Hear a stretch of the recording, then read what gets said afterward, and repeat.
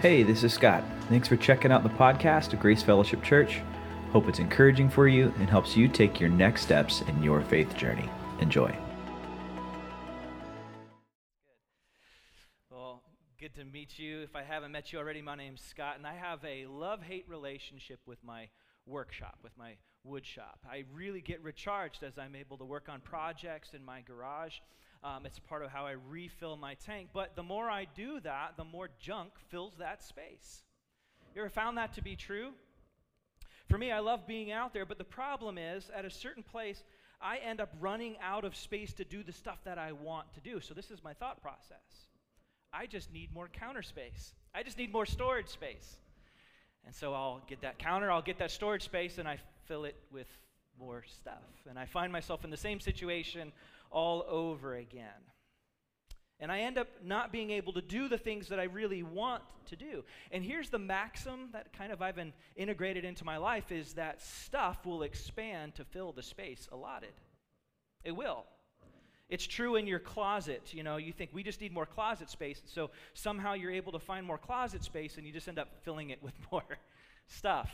Or how about this one? You just think, I need more vanity space for all of my beauty and healthcare products because it takes some work to keep this all together, I'm just telling you. And so you think if I just had more vanity space, but what I found is that it just ends up holding more and more stuff, and you end up running out because stuff expands to fill the space allotted. You know, that's not only true for our physical space, but that's also true for our time as well.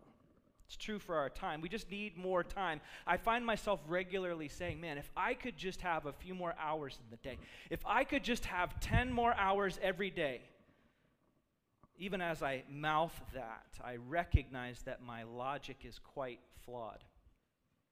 Think about it for a moment. Even if God was somehow this Robin Williams-esque genie in a bottle that would grant our wishes, that could alter the structure of the universe to give 10 more hours in the day, what would I do with those hours? Well, what would you do if you had 10 more hours in the day? What would you do? Shout it out. I knew that was coming. What else would you do? At a certain point, you'd fill all this thing. What else would you do? Read, do the laundry. Hobbies, what hobbies? There we go, all of those sports. Awesome. What else would you do? Go to the beach, maybe go fishing, right? I can think of 100 different things that I would do as well. I'd practice guitar more. I would finally nail down Beethoven's Moonlight Sonata. I'd start reading Dallas Willard. I would volunteer at my kids' school. I'd cook for the family more. I'd exercise daily. I'd write songs. I'd hike the Appalachian Trail. And then I realize, wait a minute, all of that extra time that I've been given, I've just filled it. And stuff and activities will expand to fill the space allotted. And all of a sudden, I'll find out that I had that time and I did more things with it, but I'm just as frayed, I'm just as exhausted, I'm just as fried and burnt out as I already was. Because whatever you and I might do with that extra time, if we could just get it, we'd end up more exhausted. Now, here's my point. The solution to an over-busy life is not more time. Just like the solution to an overfilled shop is not more storage space.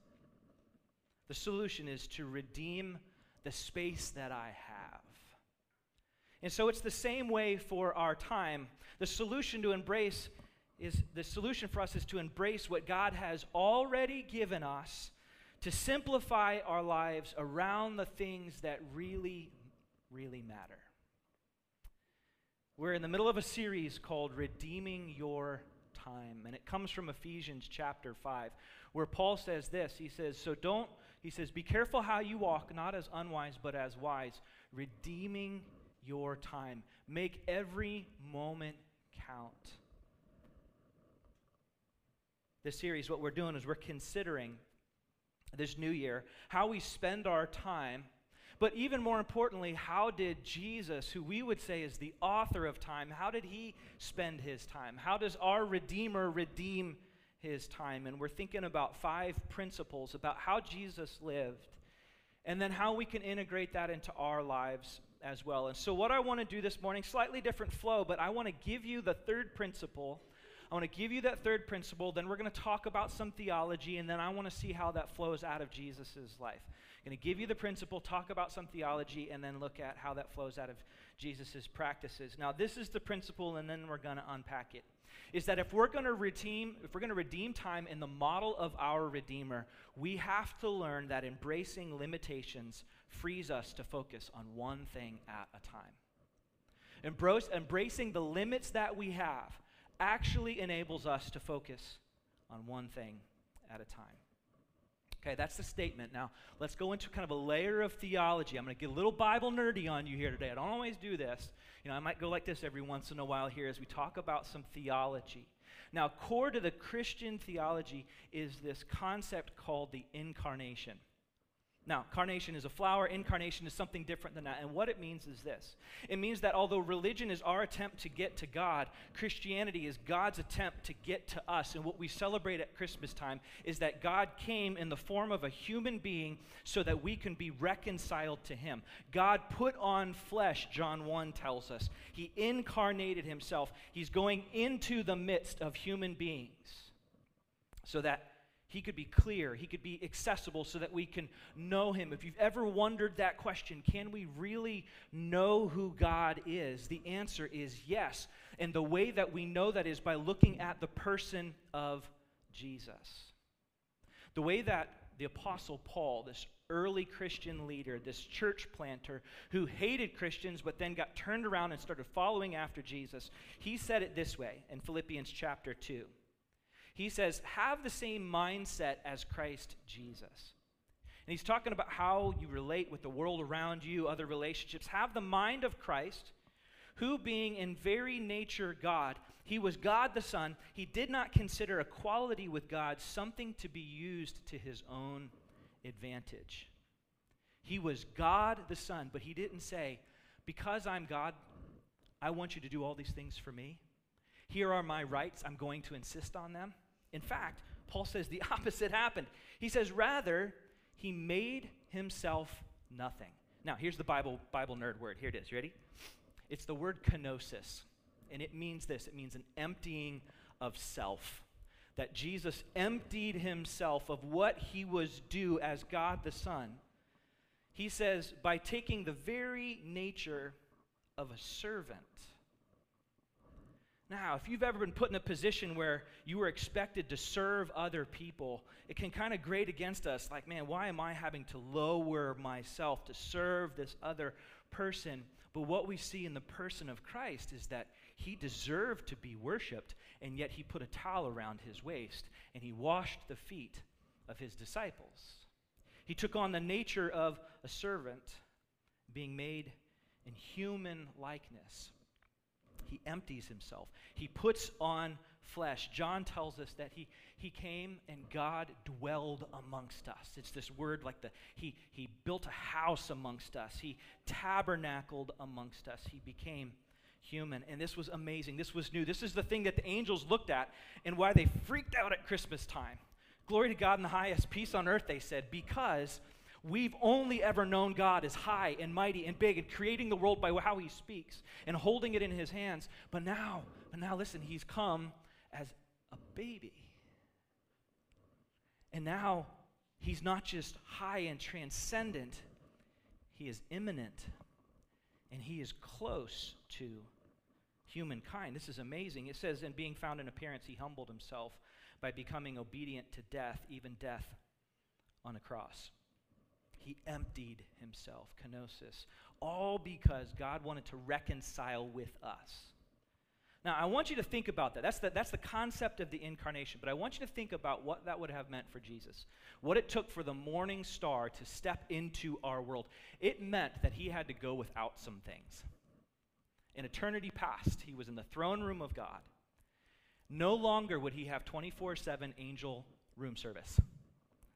No longer would he have all of the heavenly creatures falling down and worshiping before him.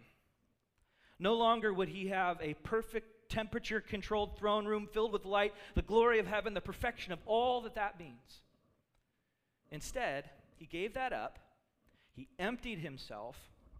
He incarnated himself, and now he entered into the world through the birth canal of Mary, being born into a stable. Next to him is a cow and like a sheep and a donkey, with all of the results of a cow and a sheep and a donkey in a barn. God left that to enter into that. And now he had to depend on his mother to feed him. He had to learn how to walk. He had to learn a trade from his dad, which means he had a teacher. And then he had to go to work for his dad. He had to get up in the morning when he physically would have been tired or hungry or sleepy. And now he had to deal with friends that would fail him.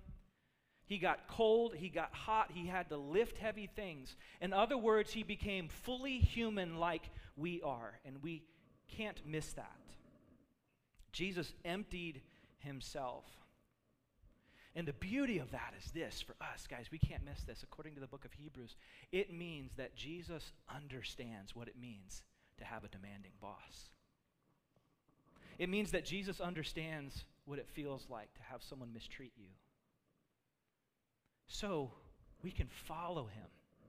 We can follow him, we can apprentice him, and this is what I'd say to you. If you're a person that would say, I don't even know that I believe in the Jesus thing, follow him anyway, because he showed up with these disciples who didn't believe in him either and said, come follow me. Model your life after mine, because we don't have to ask the question, what if God was one of us? Because God came one of us, and he shows us what it means to live and truly be human in all of its glory and all of its challenges, and we can model our life after his. It means when Jesus emptied himself, it means that some of the qualities of God that he had in eternity past, he had to choose willingly to set them aside. Now, what do I mean by some of those eternal qualities? Well, there's a couple omnis. So omni means all. There's the idea of the all-powerfulness of God. The omnipotence is the word. And we would believe that when Jesus put on flesh, he still was all-powerful. But there were times where he would say, I'm going to choose to not operate in my power at this moment. So it's kind of like this, right? This is what I use to get my beauty sleep, right? I can see, but if I put these blinders on, all of a sudden I can't see. I have willingly chosen to not operate in something I'm actually able to do. So we see that Jesus did that even in the area of the omniscience, which means the all-knowingness of God. Jesus even says, hey, someday the Son of Man is going to return, and that's talking about himself. I'm going to return, and I'm going to make all things new and bring in the kingdom of God. He says, but even the angels and myself don't even know when that's going to happen. Only God does. He blindfolded himself willingly. But I want you to think about a third category here, and that's the omnipresence of God. The all-presence of God. It means that God is spirit, and so he can be everywhere at once. But when Jesus put on flesh, all of a sudden, he was limited to being in one place at one time. He couldn't be everywhere, and he couldn't do everything. This means, this is amazing, guys. You gotta stop and expand your brain. This is hard to think about. It means that God willingly chose to have limits. I remember in seminary, we would ask this question, and students, you might think about this and think deeply about this. They'd say, could God make a rock so big he can't pick it up? And my professor would say, there's lots of things God can't do. God can't break his promises. God can't act outside his own character. And in this case, we see that Jesus chose to put on the limits of being in one place at one time. Now, listen, this is the deal, okay? Because he was physical, it meant he had to embrace his limitations. He wasn't omnipresent, he was unipresent. Now, here's the big deal. If Jesus couldn't be in two places at one time, then neither can you or I. If Jesus, God the Son, can't be in two places at once, that means that I can't be in two places at once. So just like Jesus, we have to learn to embrace that limitation and choose to focus on the things that are most important. Okay, that theology lesson kind of done here. Now, what I want to do is this actually plays out all over the place in the New Testament. I want to think about one particular location where this takes place, and then we're going to kind of break it down. So if you have a Bible, turn with me to Mark chapter 1, and the orange Bibles, this is page 682. Mark chapter 1, as you're turning there, we're going to start in verse 35, but I want to give you a little bit of the setup of what's happening here.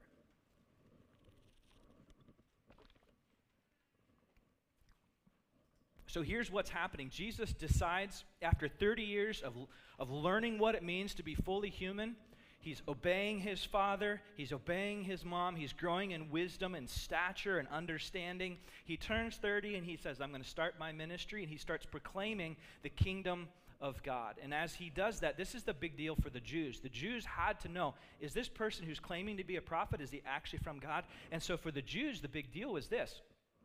Is there some sort of sign? Is there some sort of indication that this person is from God? So signs and wonders would be done by prophets in order to validate the message. And so Jesus steps in and he starts healing people.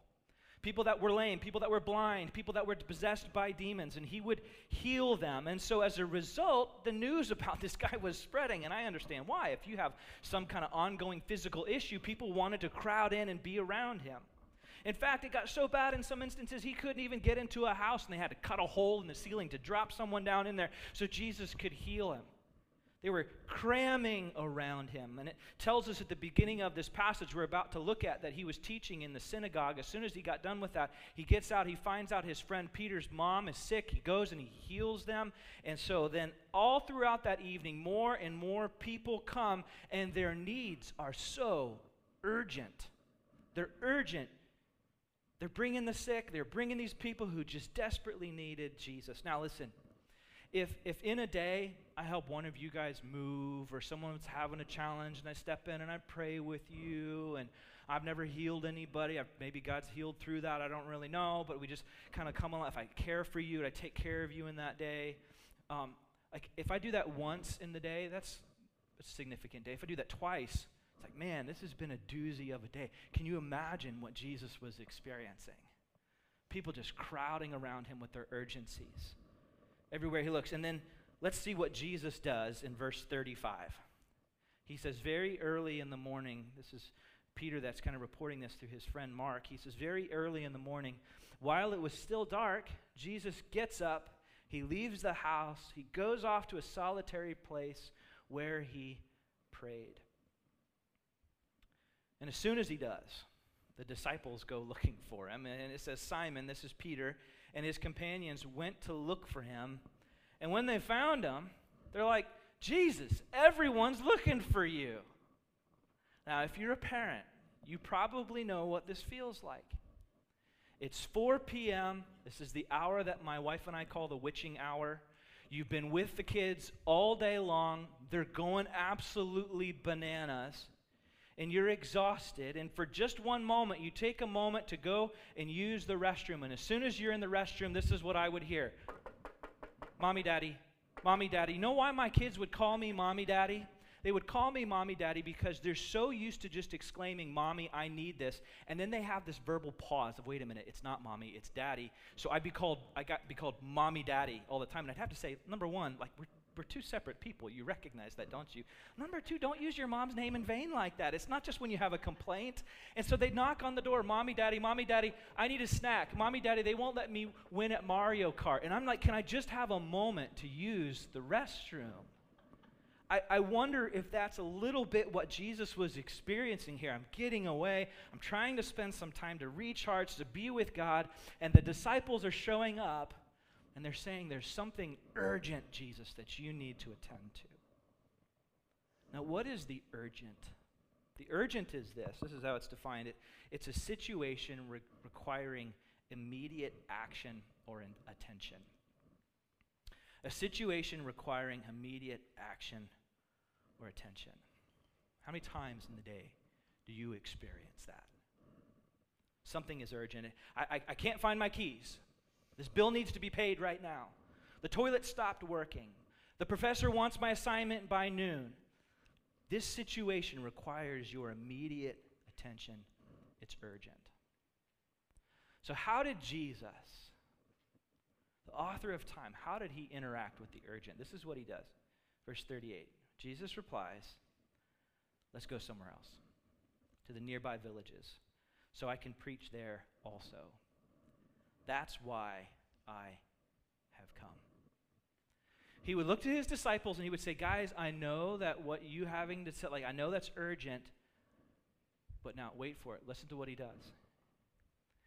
He says, I'm not going to do that. I'm not going to say yes to the urgent, because what it means is that I'm going to have to say no to the important. And I'm not willing to do that. The urgent thing was like, look at all these things, Jesus, they're lined up. Jesus is like, I get that, but what's important to me is that I preach the kingdom of God. So as we think about Jesus, he's in one place at one time. He can't do everything. It means that he can't be everywhere. Now he chooses that I have to focus on the most important thing. And if we're going to be like Jesus, we have to live with this principle. We have to prioritize our yeses. Not all needs are created equal. And not everything that the world presents you as urgent needs to have your attention. Dorothy Sayers says that under all of his gentleness, there was a purpose harder than steel. So Jesus says to his disciples, Peter, I know you want me to heal these people. I care about that. But listen, guys, that's the quick fix. That's the instant dopamine hit. So sure, I care about them. I'm going to heal the leg. I'm going to fix the bleeding, whatever, because I care about them. And I know they need a sign to show you that I'm from God and all that stuff. And I care about you, so I'm going to do that. I'll heal that. But newsflash, guys, they're going to die in the end. Think about this. 100% of the people that Jesus healed went on to die. Healing them is just a Band-Aid to the bigger problem that they really had. See, the problem wasn't their sickness. The problem was their separation from God. The problem was their sin. Because, listen, their bodies, the sickness was only for a few decades, but their souls, that was for eternity. The urgent thing was the sickness, but the important thing to Jesus was their sin. And the only way their sin gets dealt with was by making them right with God. And so Jesus says, hey, let's go somewhere else, because what's most important to me is that I would preach the gospel. I would declare what it means to be right with God. I care about their sickness, I sure do. That's urgent, but the most important thing for me is to declare the kingdom. Now, I want you to think about your life. I want you to think about all the urgent things that press on all of our brains at any particular time, these open loops, these things that we have to get done later today, the urgent things that get our mental attention. But what's really not urgent, but what's really important in your life? What's important in your life as a mom or as a dad or as a friend? You know, the oil change, is that really the important thing? Or spending time with your closest friends and developing deep relationships, is that the most important thing? Is finishing this last season of your binge-watching show before the subscription expires, is that the most important thing? Or is praying with your kids as you tuck them into bed the most important thing? When you realize, you know what, I can't do everything. I can't be available to do everything. I can't maintain and juggle all of this stuff. It means that I have to embrace this limitation, and I have to prioritize my yes. Kevin DeYoung, author and pastor, says, the people on this planet who end up doing nothing are those who never realized they couldn't do everything. Those people who don't get anything done are those people who are only responding to the urgencies in their life. They're constantly juggling the balls. They're trying to make it all happen, and then they never stop. They never realize, I can't do all of it. They never focus on the things that are most important. That's the pattern of Christ, to prioritize our yeses, to choose the most important things, and then to structure how we manage our time by what's most important. And it's not just about our work life, it's about our home life as well. I want you to think about the last time that you've had quality time with a friend or with a spouse. You've had to set aside those urgent things in order to prioritize the important things. But here's the problem, though. The urgent things that are in front of us all the time, those notifications of I've got to respond to it, I've got to read it, oh, look, this new episode just got dropped. I got to check that out. Like, I've got to respond to this email. It just hit me. All of these things, they make us feel important, don't they? I am needed right now. And we want to respond to it because it does something inside of our hearts. Most of these distractions, many of them, make us feel important. And we might complain about receiving 100 emails a day or constantly being interrupted by our team members or having to wade through so many of our Instagram notifications. But part of us loves this because it makes us feel needed. It makes us feel important. It makes us feel like we're the hero and the savior of a small corner of our universe. I know this because I can be this guy. And listen, if you ever hear me just like, oh, I've got so many emails to respond to, you have my permission to slap me in the face. The other thing is when we respond to the urgent things, it's like this quick fix. It's like this dopamine hit. I got to go and I got to check Facebook. It might feel urgent, but it's not. Author Jordan Rayner says scientists have proven that unpredictable rewards, for example, whether or not there's going to be a new like in your social media feed, actually releases dopamine in our brains, much like smoking or pulling the lever on a slot machine. In kind of a characteristic over-the-top monologue, comedian Bill Maher said, let's face it, checking your likes is the new smoking. Philip Morris just wanted your lungs. The App Store wants your soul. And by extension, listen, your ability to cultivate deep relationships and even deep work. If we're going to embrace our limitations, if we're going to focus on the things that are most important, we also have to learn how to avoid external distractions, just like Jesus did. If Jesus had stayed in that place where everyone was crowding around him, he would have been a slave to the urgent. Now, we're going to talk about this in the next 2 weeks. What did he do when he was the most pressed? He said, I'm going to get away and I'm going to spend time with God. I'm going to center in on him. So I say high five to you guys for at least being here on a Sunday morning, centering your souls, reminding yourself about who God is in your life. That is significant and awesome. Jesus had that. The crazier it got for him, the more important it was for him to be with his God. But then he said this. He says, time to go, guys. Time to go. I need to leave these urgent things behind. If I let my attention stay there, I'm going to focus on that, and I'm not going to focus on the important things. I want to share a little bit of my journey. I have usually a head start because I've been thinking about and reading books. There's so many great books in this topic. I've got them in the app. If you love this stuff, if you love work efficiency and really caring for your time, I encourage you to read those books. You know, so many times we think, I'm just so busy. And it's like a gardener looking at their garden saying, I can't believe there are all these weeds in my garden. It's like, you're the gardener.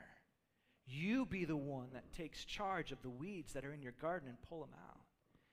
As I work through this, God's been working in my heart, and I even confessed to you guys a couple weeks ago that I can be a task-oriented individual, and it means that I'm not always present with the people that are right in front of me. And so God's been working on me in this. And I just want to tell you about a couple things that he's been doing and things that have been helpful for me to eliminate distractions. And it's going to look differently for absolutely every one of us, but this is simply what's been helpful for me. The first thing has been my email, because maybe like many of you, we can tend to live out of our email inboxes. That's how we manage our world. Now, I've seen some of y'all, and you have like 20, 30,000 unread emails. It gives me a seizure when I see those notifications. That's not you, okay? But for me, I'm like a distracted dog. That email comes in, it's like a squirrel moment. Squirrel! I've got to attend to that. And so it would pull me out of being present with people. I'd be in the middle of a pastoral counseling session and my computer would make that ding sound and I'm like, squirrel!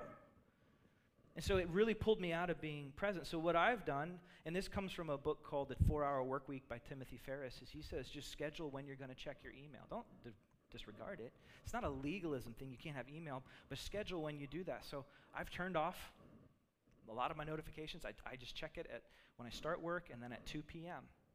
And that's when I'll interact with it. And that's been really, really helpful for me. I've turned off email on my phone. I went to the movies and I had to print out tickets because I didn't want to open up my email and get pulled out of moments of being with my family. Because often what would happen is I'd be done with my work day and I'd be outside of my working hours, and then all of a sudden I would read this email about this challenge in someone's life, and now I'm not really home. I'm home, but I'm not home. Like my heart is somewhere else because I'm just getting pulled back into that space. So I've learned to manage my email quite differently. But probably most significant for me has been just as much as possible. This is not a legalism thing. This is just as much as possible to be divorced from my phone, to set it aside. A recent study, this is amazing, found that the average smartphone user touches their phone, guess how many times a day? This is 100. 500, anyone? 500, Sam would be good at this. 500. He's an auctioneer. He would knock this out. This would be great. You just got it, because that's right. 2,617 times. And that's across all age groups. Experts say, and that's like old people too, right? They say millennials, the number could be up to twice that amount.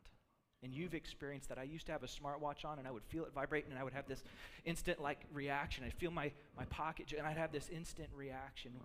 It's really, really negative. A similar study shows that even being in the same room as your phone, even if they're turned off, will reduce someone's working memory and problem-solving skills. Amazing. In the same room. Yeah, amazing. Yeah.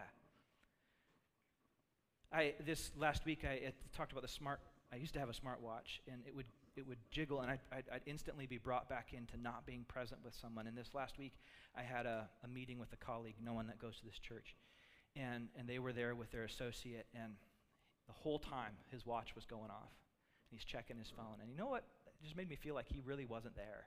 He was there, but he wasn't there. It didn't make me feel very important. It might maybe made him feel more important, but it didn't make me feel important.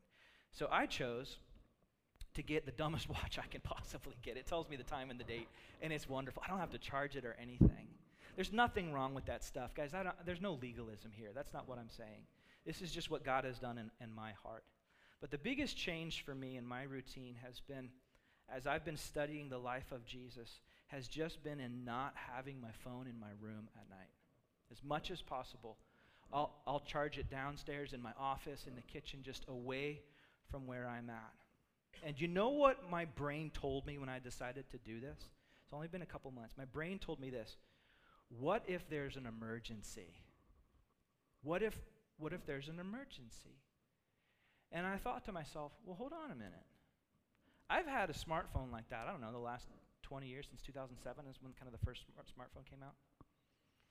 And in all of that time, has there ever been an emergency at night where my ability to respond has made some sort of significant impact on the outcome of that?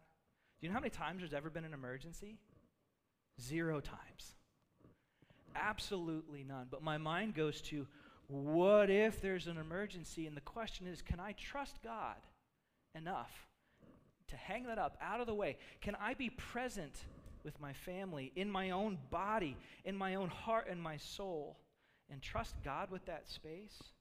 I got to say, it wasn't easy, but by God's grace, I've been growing more and more into that. And in fact, I've extended it beyond just, is it present in my room at night, but it's extended to completely putting the phone away on most nights.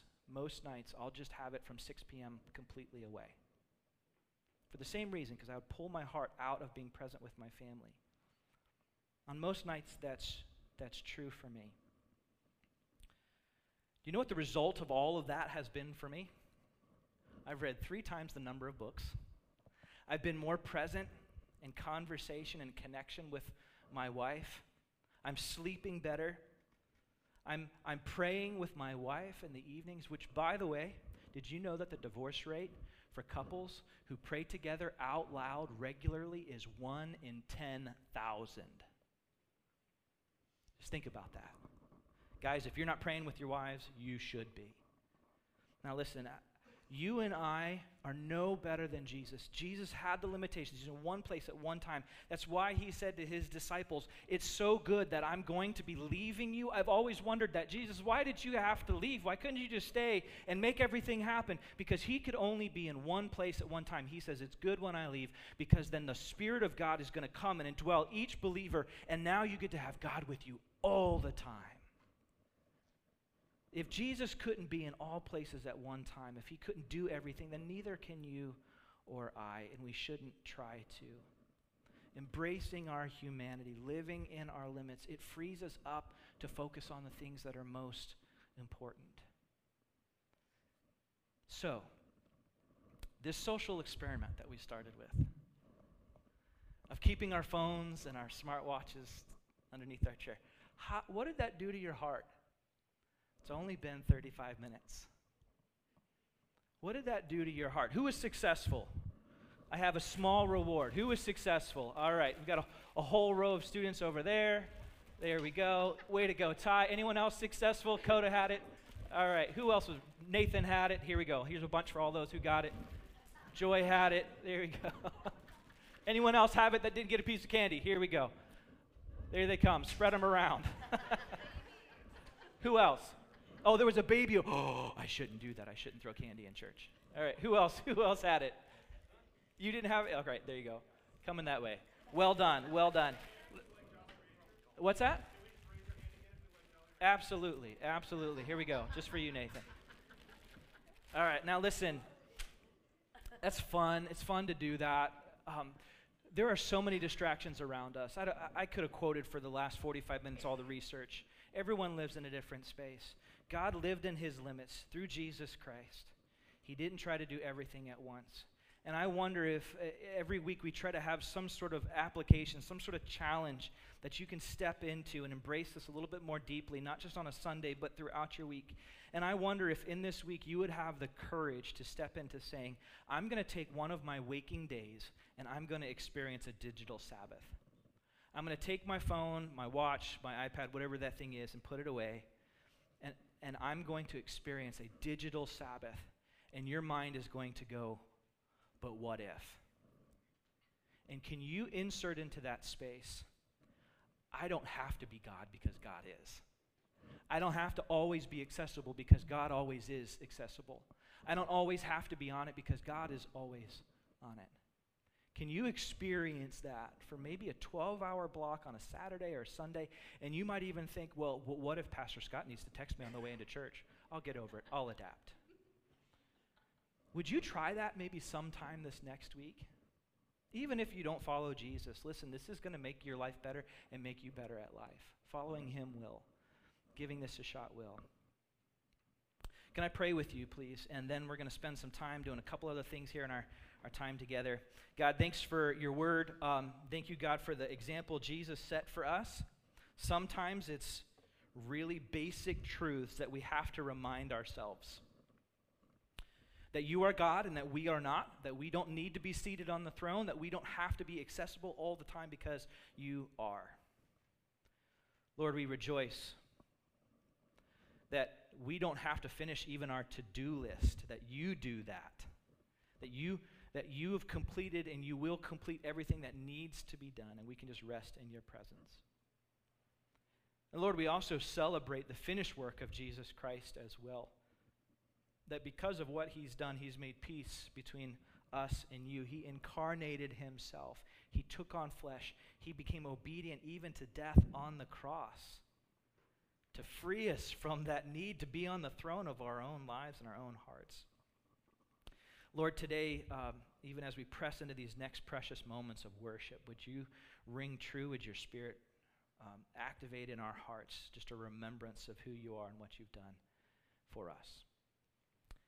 God, we praise you. We pray this in the name of Jesus. Amen.